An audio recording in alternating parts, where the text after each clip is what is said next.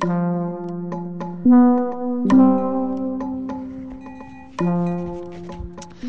Sam, it's Tom. How you doing? It feels like an absolute age since we last spoke. I don't know why that is. I guess we've just both been busy over the past month.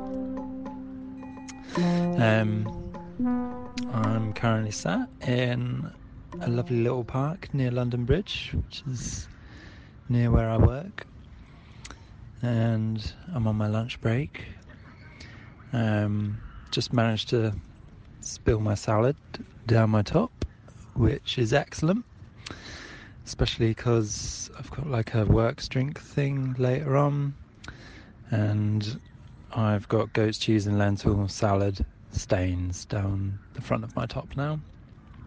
But right on point, I'm kind of channeling my inner idiot, as always. Yeah, it's on topic because today we are introducing our latest podcast, which was a conversation that we had with Rebecca O'Dwyer a few months back on the topic of her essay in our latest publication on sociality and idiocy. And her text is titled With Stupid. It was a really lovely chat with Rebecca. Rebecca is an Irish art critic and writer based in Berlin, who's written for magazines and publications such as Spike and Art Review and Apollo. And it was a really lovely conversation, but also the topic of the text itself is pretty great. As it kind of addresses her role of her labour as an art critic in kind of questioning not so much like art criticism, but the role of the art critic, and sort of unpacking her anxieties around the disposition of sort of not having an opinion to give when it comes to art reviews, say. The text kind of speaks about much wider issues, though, so it speaks more to the idea of this kind of mass consumption of media, whether that's kind of news or research or academic articles, and being able to read endlessly on a particular subject and feeling really full of all this information, but paradoxically at the same time kind of feeling empty and not having a position or argument to make. And so in order to try and alleviate that problem, Rebecca writes about the notion of like a performative break, like breaking away from oneself in order to stake a claim for one side or another, say. And this kind of idea of like separating from oneself, which is like really problematic, obviously. But yeah, it's a really lovely text that kind of comes together and wraps up around this idea of not being such a kind of hermetic, sealed self, and extending an arm out and asking for help. And that is potentially one of the greatest aspects of stupidity, in a way, is openly acknowledging your stupidity and asking for help from others and support from others. So yeah, I think it's a really nice chat to reflect back on, and kind of caps off the book nicely as the last essay in the publication. Anyway, I think my 5 minutes is up, so how are you doing, Sam? What are you up to?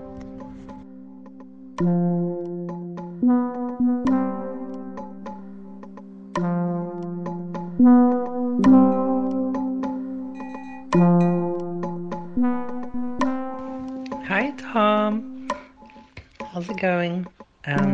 Thanks for your message. It was really fun to listen to. I'm really enjoying this kind of call your girlfriend style or vibe of kind of yeah, messaging back and forth. It's nice. It's cute. I'm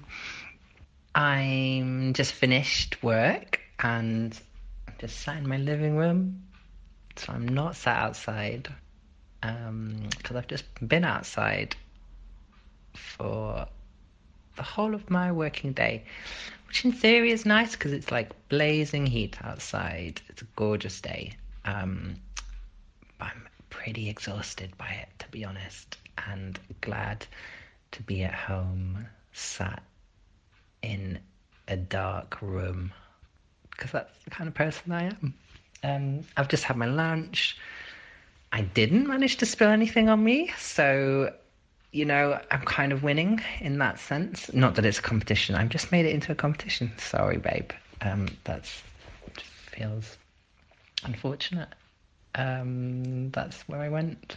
But a little auditory Easter egg for people might be that they might notice in the background a little ticking clock, which is the clock from mine and Tom's first intro episode, making a little cameo appearance. So yeah, thanks.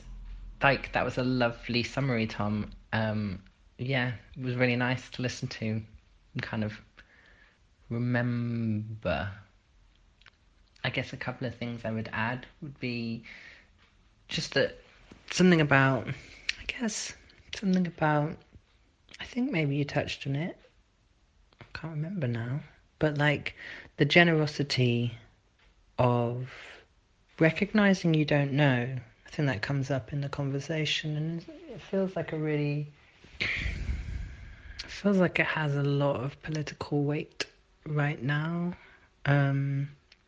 Position of being against, I don't know, against feels like a strong word, but like trying to step around the posture of opinion, I guess. Yeah.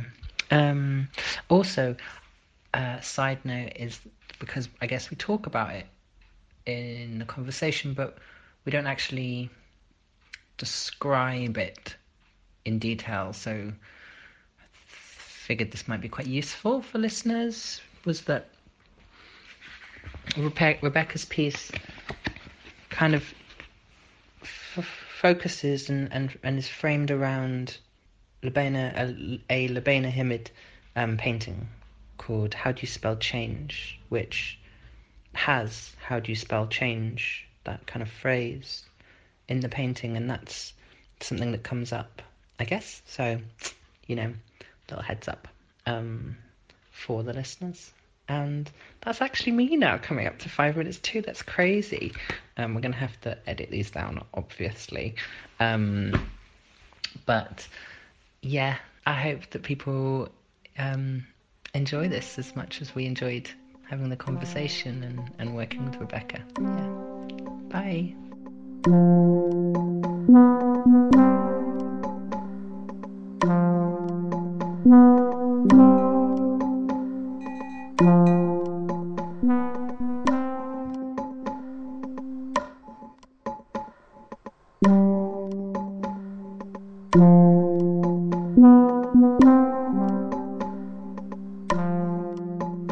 I mean, a lot of this text really came out of my PhD, essentially, and the anxieties that I was having around that.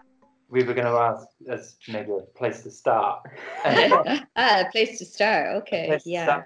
That is a good place to start. Absolutely, yes. But just kind of your background within sort of like either the art world or academia, criticality, sort of what has been your kind of experience professionally, I suppose, up to this point? Yeah, I guess I spent the last 5 years, give or take, writing a PhD on about contemporary art criticism and capitalist realism, essentially. So, I mean, it was loosely around the topic of the crisis of criticism, I mean, which is it has been rehearsed fairly rigorously at this stage, I think. But I did my doctorate at the National College of Art and Design in Dublin, and it's when you're making maybe I mean, I made a massive mistake in that I kind of chose a subject so vast that, I mean, I was writing about everything essentially. So don't ever write about a PhD on the contemporary. Just don't do it, or just don't do it. When your thesis supervisor say start small, actually do it. Just don't just start on like the corner of some painting. Just do that. That sounds excellent. But I did not do that. So I mean, I was constantly reading new stuff that was just being published, and new views on criticism, and you're supposed to kind of form an opinion on this in kind of real time, and to there isn't any room, I guess, for the dust to settle in a sense. But as a result of this PhD, I mean, you kind of have to argue a position within this kind of role of criticism. I mean, I chose to do this. No one forced me to do this. But, and I ended up anyway, kind of arguing this kind of exaggerated position, which was that, that we need more criticism, we need more judgment. We need as a kind of means of going against the individualism of kind of neoliberal capitalism, which is an argument, and I mean it's a very idealistic argument, but it was the argument that I ended up making, because I mean it's much harder to kind of argue a position that says perhaps what I've kind of written in this essay, which is to argue for a position of indeterminacy or doubt or not really knowing what criticism is in a sense, or what the expectations are.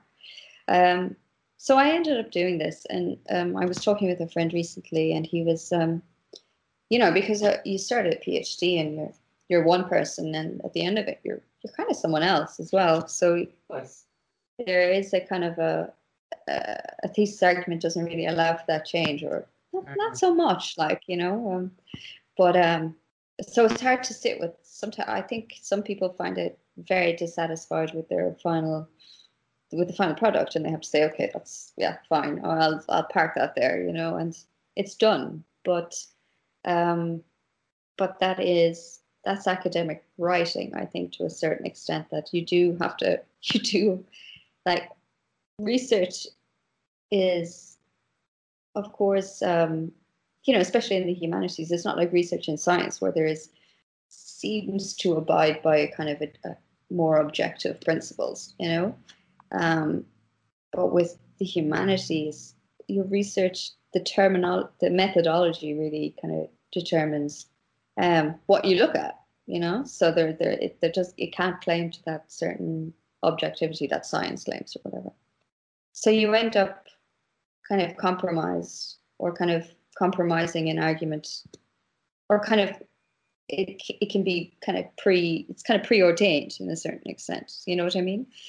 And that engenders a kind of sense that you're kind of trapped in this sort of I did enjoy writing my PhD as well at the same time. So, but, just reflecting on it, that this is the sort of experience that you have, and that's a kind of an anxious position, and especially if you write on your chosen on what you do, what I mean, which can lead to something like a existential crisis. I think it's because then you're like, well. What happened was that I ended up arguing a position that didn't really align with my experience or my kind of expectations for the stuff that I wanted to write.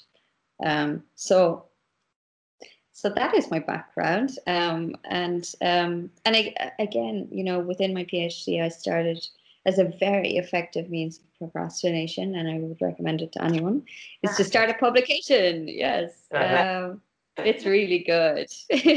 Top class, So I started a publication called Response to Request in 2016. And that was a kind of an ephemeral kind of art art writing publication where it was a new piece of writing every 2 weeks, and then it was a very simple kind of you can't see it now, but it was a very simple website, and it was just a text and piece of writing, and there was no kind of brief on the writing. So I think that was kind of the first warning sign that perhaps I wasn't really 100% behind my thesis argument, because I was I was actually creating a space for the writing that I was arguing against. You know what I mean? This kind of, I mean, it's bananas, but like these kind of open-ended, very experimental approaches to art criticism and art history as well. So, so as I said, there's no. I still have the text on my hard drive, but there's no record of it online. And so this was a very. I didn't write anything for it, but I was just editing it and seeing the kind of really interesting and really much more literary, I guess, literary approaches to art criticism, and but also just very experimental, and Wow. that didn't really have judgment. That didn't really have that didn't feature. That didn't really argue a specific position, but kind of worked alongside the image or the artwork. And that has kind of, I've been writing in outside of art criticism, and that is the kind of the more of the work that I'm interested in doing, is this something that isn't straightforward art criticism, even though this is something that you need to do to kind of to make money. Yeah. So and there's it, when done well. I mean, I do love certain criticism. But for myself, I think it's something that it's difficult to get behind, difficult to, maybe it just doesn't suit my personality or something. I don't know. Yeah. I'm too anxious. There's a lot of art, there's a lot, and particularly when you write about contemporary art, because contemporary art, you kind of nearly need to be an expert on everything. And this is something I learned from my PhD, is when I ended up writing about fucking cyborgs, like, or whatever, it's like you need to have a kind of a working knowledge of a lot of things, and to be able to, like even just on a kind of like just a level that you can be like, you can turn up to a show, be able to engage with it. Yeah, exactly, and yeah, it's difficult. I think it's or to at least know that, or to give the sense that you can. Yeah, sure. Maybe that's more important, that it's about learning or being versed in a certain language or a way of being that you're kind of comfortable maybe not knowing as well, or that that you feel that you have the capacity that you can say something intelligent about it. Yeah. But and also especially art history isn't that much of a factor as well. I think, it's not like having a strong art history training doesn't necessarily help you. Any contemporary art, small kind of project space or something, it doesn't necessarily help you. So what does help you? Well, yeah, it does like writing this text and reframing the kind of sense of anxiety or self-doubt about knowing how to articulate yourself, by reframing that by using the term stupidity. That help in any way? Because this text kind of feels like you're channeling the kind of like roots and causes and effects of stupidity, and questioning sort of its uses and its merits in some way. And it's but it's about learning. I think for a lot of individuals, it's about learning small amounts of lots of things, and not that much in depth. Yeah. Like I'm not saying this is for everyone, but Oh, sure. I do remember like I once worked for someone who made me put a Gambin into bullet points, you know, and I was just like, I'm not joking, you know, and this was like that was hard. That was hard because I had to read the bloody thing. So it's like it, you know, so there is this kind of knowledge, but perhaps it's being outsourced to people who are like lower down the food chain as well. You know that I think that happens a lot. Yeah. So that they can kind of the people higher up the food chain can be the ones to kind of monetize it, this knowledge, but that it's kind of been like pre kind of chewed or something, you know, pre. You know, which is a weird image now. I've got like a bird in my head with its little baby, but yeah, No bullet points. yeah, yeah.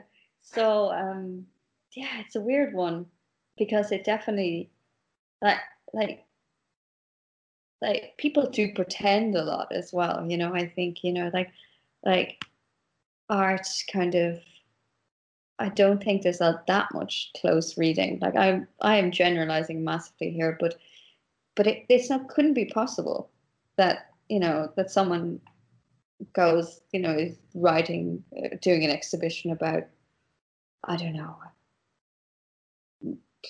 value or like, you know, or the commodity or something.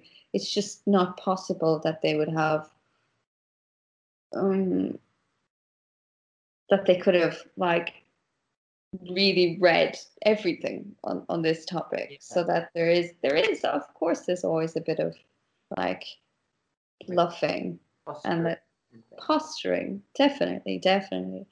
But I think it's okay to say, I think what I'm saying in the essay is um that it's okay that you don't know. Yeah. It's just like, you know, it's like I don't really know how I feel about this, you know, or that maybe I will in 6 months time, you know, but that there's something kind of that's very counterproductive about that as well, because as I said, you're expected to have opinions right away, and form them in the gallery, and you're like, yeah. But I think there's something really like, I don't know, I find that notion of like, you know, being open about like your lack of knowing really. I mean, I think, I don't know, I was like imagining like what would that be like to read, you know. So there's like different questions there. It's like, I don't know if that would be great for the people commissioning that essay, you know. For who like trying to use it, but like actually as a reader, I think that would be incredibly, my sense is that would be incredibly generous.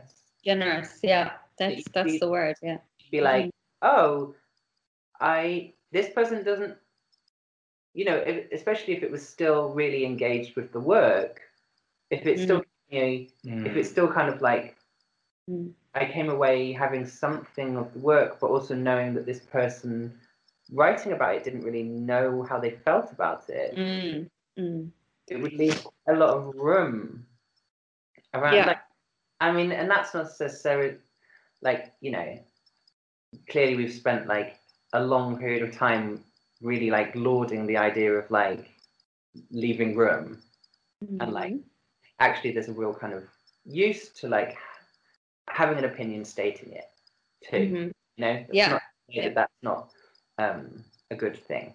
Clearly it is in its at times, but like, I don't know. Yeah, I think there's something really nice about like, I find it quite exciting as like to imagine reading that as a reader. Yeah, I think so. As long as like you've still spent time with it, you know, and that you've thought about it, and to come up at the end of it, like even a 1,000-word review and say, yeah, I don't really know, you know. I think that's valid, you know. I think it's just as valid to be somewhere in between it is as it is to say I really hated this, and you know, or I loved it, you know, or whatever.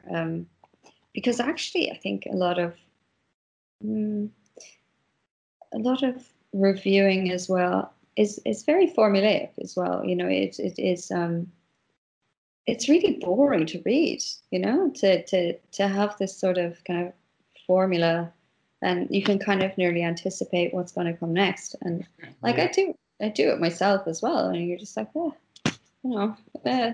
I suppose, like, in kind of reviewing, like, critique writing where there is a hard position. Mm, Because if you're reading it from a position that you're not as informed as, say, the writer or the critic is in that text, then you're almost looking for insight into whatever the subject is in order to feed mm-hmm, your own position on something. mm-hmm, You mm-hmm. you adopt the writer's position. I suppose you're in a place Definitely. to critique it when you are as informed or have a kind of alternative view and understanding of the Mm-hmm. same subject. So then you are kind of disagreeing. You're kind of like, or you're kind of saying that their points in the review are kind of Mm-hmm. like a misreading, or kind of it doesn't take into account this subject or whatever. Mm-hmm. Whereas I think you're either there to sort of enhance your kind of your own kind of knowledge, I suppose, and hold like using another person's opinion as your own opinion, or you're kind of sort of disagreeing with it by leaving the door open, by leaving kind of space in the text. It maybe it makes a further demand on the reader in some way, because it's kind of you're acknowledging the fact that, okay, I don't know how this quite sits with me. Yeah. Like, if you maintain that kind of genuine engagement with something and you're working through why it is that you don't quite have a reasonable kind of formulation at the end of it as to sort of how you quite felt, then it's kind of making a kind of request upon the reader as well to, okay, come with me through this and Yeah. just see what you can maybe understand as to why I'm sort of in this position at the end of it. Yeah. Generosity, I think, is the Yeah. key kind of idea. But also it's like, I don't know. Sometimes when I'm reading, I can be like, this goes back to my kind of my stupidity ideas, but like I feel like I'm very swayed by certain arguments, or like maybe overly swayed. Like I'm very like, I can read something and it'd be like maybe slam something. I'm like, okay, all right, that sounds awful, and then I'll read something that sounds great. I'm like, oh, that sounds great. What was that other guy talking about? And I think it's because that I read a lot about things that I don't experience, I guess, as well. So it's like the writing really performs the central role in it. So it's like, whereas if something was, then I'm just left confused as well. Like I'm just like, well, was it good or was it bad? I don't know. So whereas if it was less of a kind of a determinacy in the text or in texts about it, that I'd possibly be able to say, well, that sounds, I'm intrigued. I would like to know how I'd feel about that.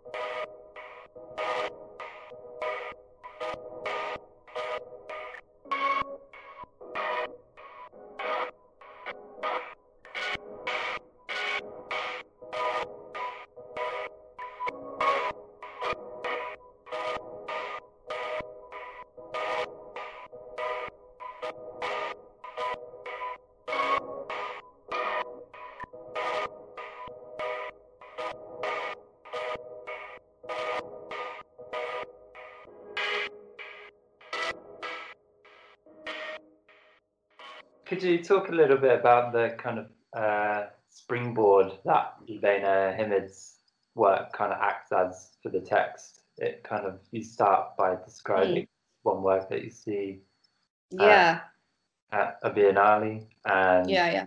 Berlin, yeah. back to it. Yeah, I guess it's I guess you know the kind of feeling when you go to a massive show and it's just quite overwhelming. And I guess it's about this I think biennales are efficient, but I'm not sure they're not particularly good ways of seeing art, like or to think about art. I mean, they're great for meeting up with people and for partying and for seeing lots of art at the same time. But that doesn't and also to be able to say, "Oh, I saw that. Yeah, I was there. Yeah, I saw that." Which is fine. But I was just exhausted. I think it was really hot that week. I think it was like 35 degrees or something. Which Biennale? Sorry? Which Biennale was this? Oh, Berlin. Yeah, just here. Yeah. And yeah, I think I was just totally exhausted. And I saw this painting. And I don't know why. Like, I thought, it's a bit cheesy and I don't know. I couldn't necessarily explain why I liked it or why it affected me so much. So, a lot of artwork you'd be like, it's a kind of it confirms your intelligence, or it makes you feel good about yourself when you recognize something. You're like, okay. Like, that refers to Robert Smithson or something. And this didn't do that. It was just a small painting and couldn't necessarily explain, I guess, why I liked it and why it stayed in my mind. But I ended up taking some notes and I was still thinking about it, and I was just still thinking about the question, and I was still thinking about how the question being how do you spell change? Yeah, was the name of the painting. Yeah. And it was about I don't know why. I mean, I think it just kind of brought up that these ideas of doubt and not necessarily being able to justify your your view on art or your position on certain artworks, but that it still has a kind of an aesthetic experience that you can't really understand. So now trying to go and to write about that and understand why exactly it affected me or why it stayed with me is I think an impossible thing. Actually, I don't really, I don't know how you'd set about doing that. You could, okay, it was a nice painting. It was it was lovely, but there was something else in it that couldn't necessarily be justified, and on I don't think I'd be able to justify it. Maybe someone else would, but they wouldn't, because they wouldn't be able to justify my particular reaction to it. So yeah, I guess it was within this massive kind of supermarket of art. No, no, that's not generous. It was a nice exhibition, but within this kind of there's so much art, and uh, that this little painting was um just kind of got under my skin. I don't know why. Um, so that was how it started, and also that I kind of wanted to like it's kind of cheesy as well, and that perhaps a more critically minded person wouldn't really go for it, and it's like, so I was kind of second guessing my own capacities as a kind of a discerning critic or whatever. Like, maybe this is a bit, I don't mean this in like as harsh as it maybe sounds, but like Yeah. maybe there was something about the painting that was itself sort of stupid. Yeah, exactly. Yeah, I think it was. Yeah, exactly. It was. Like not using stupid as a derisory thing. Like, No, it was very consciously being a bit cheesy, I think, and playing with this kind of language of like slightly esoteric self-help sort of crap, and but also just kind of meaningless as well, like or just, well, I know how to spell change, but but that it was pointing to something, well, it's just meaningless, isn't it? It can't be proven. It's just yeah, it's I don't. So yeah, I think she was definitely playing with these, having a little fun with what is expected of kind of more intellectual art, I guess, or but when you like that, you're like, oh, maybe I shouldn't like this, or maybe I should, like I imagine people who like Jeff Koons have a similar kind of situation. You're like, you're like, what's wrong with me? But, maybe they don't actually. They just have loads of money, so. Yeah, they're fine. They're not. Yeah, they're grand. Let's not worry about those. Just this expectation to have very strong opinions, or to even just to have opinions, full stop. It's kind of course, everyone naturally has opinions on things, but to have opinions that you can kind of stand behind and that you can write, and that are going to be exchanged and kind of follow you as well. That is a kind of a terrifying prospect, I think. Yeah. Well, then just because Maybe. I guess there's like a question about like like you say, like of course everyone has opinions. Like in the same way as like everyone has biases, everyone has immediate ways of like processing the things they're looking at or something. That's not necessarily to say that they're like always good and valid, Yeah, absolutely. And they don't necessarily need to be like written or published or things like this as well. Yeah, for sure. No, but if you're in the business of having opinions, well then, yeah, it's a bit problematic, Maybe like being in the business of giving opinions, like in some way your text is kind of dealing with this issue around sort of the performativity of giving yourself over to have a strong opinion, say, on one matter or another, and kind of reeling it in closer to a kind of undefined position in some way. Which I think is you talk about like selective muting as well within children at one point in the text, which is interesting. Kind of self-preservation by kind of not saying anything, or to appear stupid. Yeah, because it is a kind of a performative thing as well, isn't it? Like to say something stupid is essentially to be stupid, or at least to be perceived as stupid. Yeah. But also, I think it's very much counter, like to say that I'm just not going to say anything, or I'm not going to kind of express any opinions.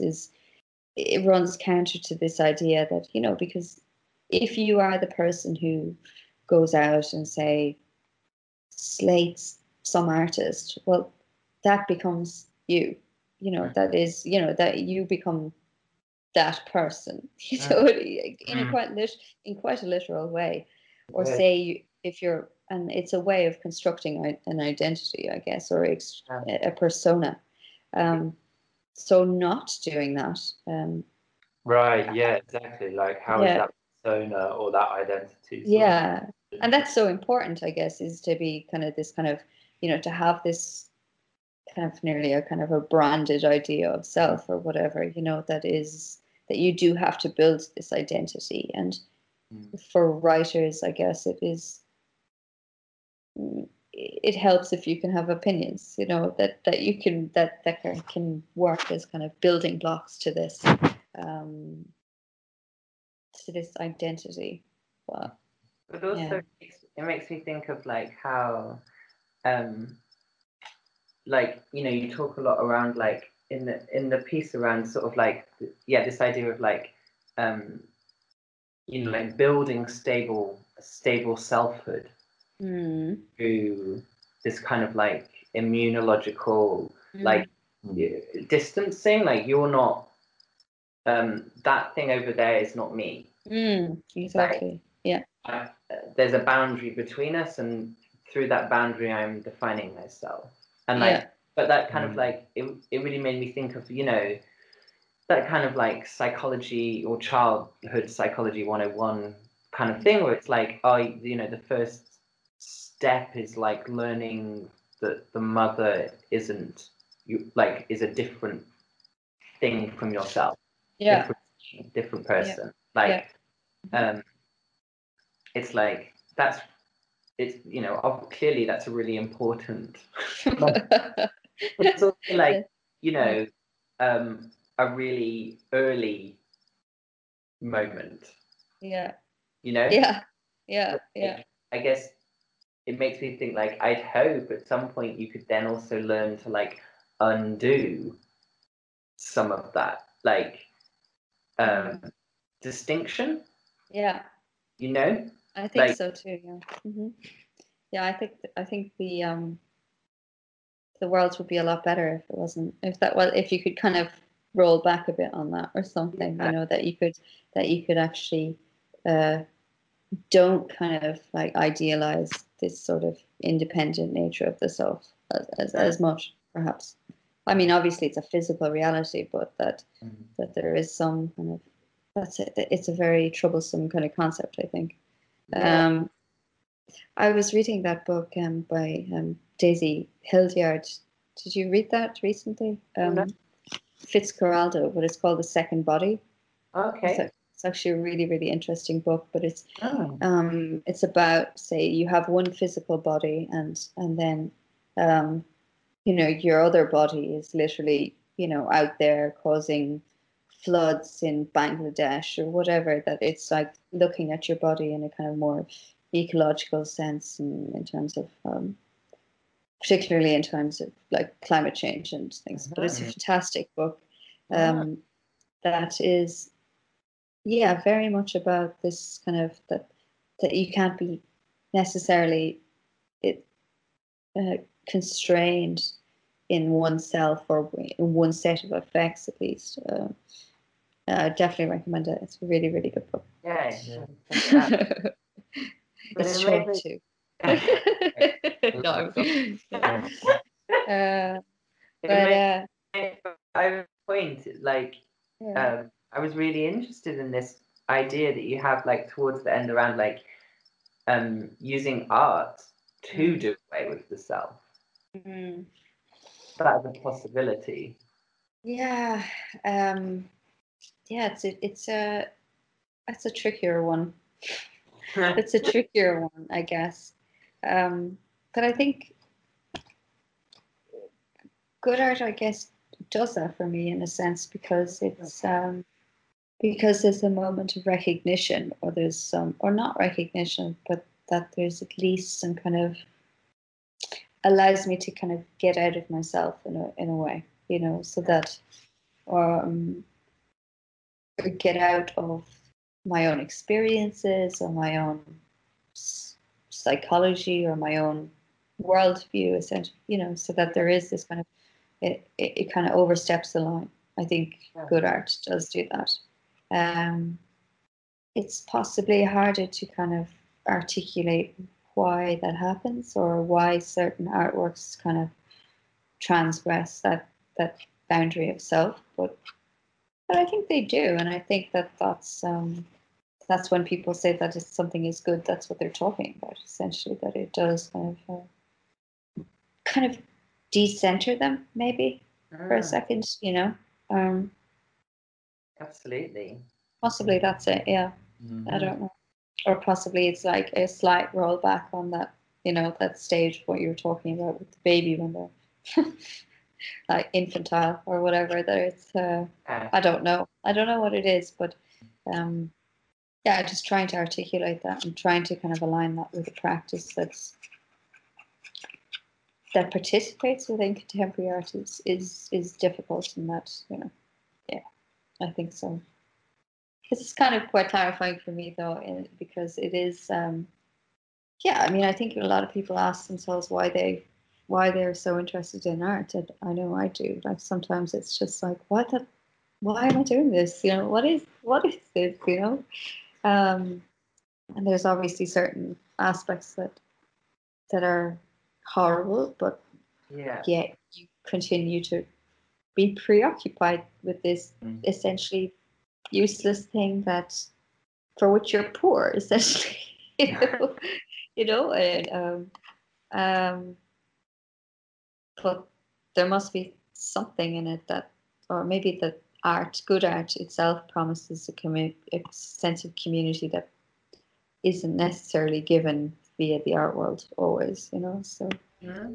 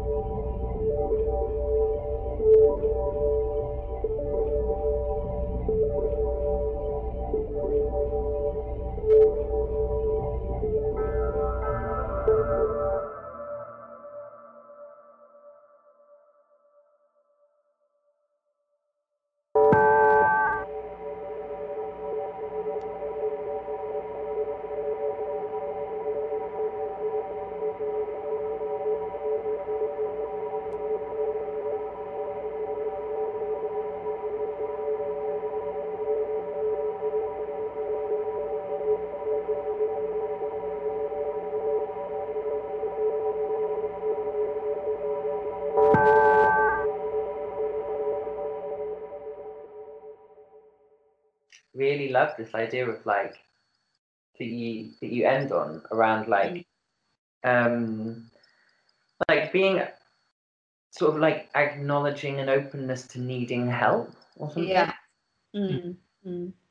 Yeah, I think so. Or to needing to not being self-sufficient, or not being to be able to depend on other people, I guess, but also to depend on artworks as well in the way that you write about them, not necessarily to kind of utilize them, but to kind of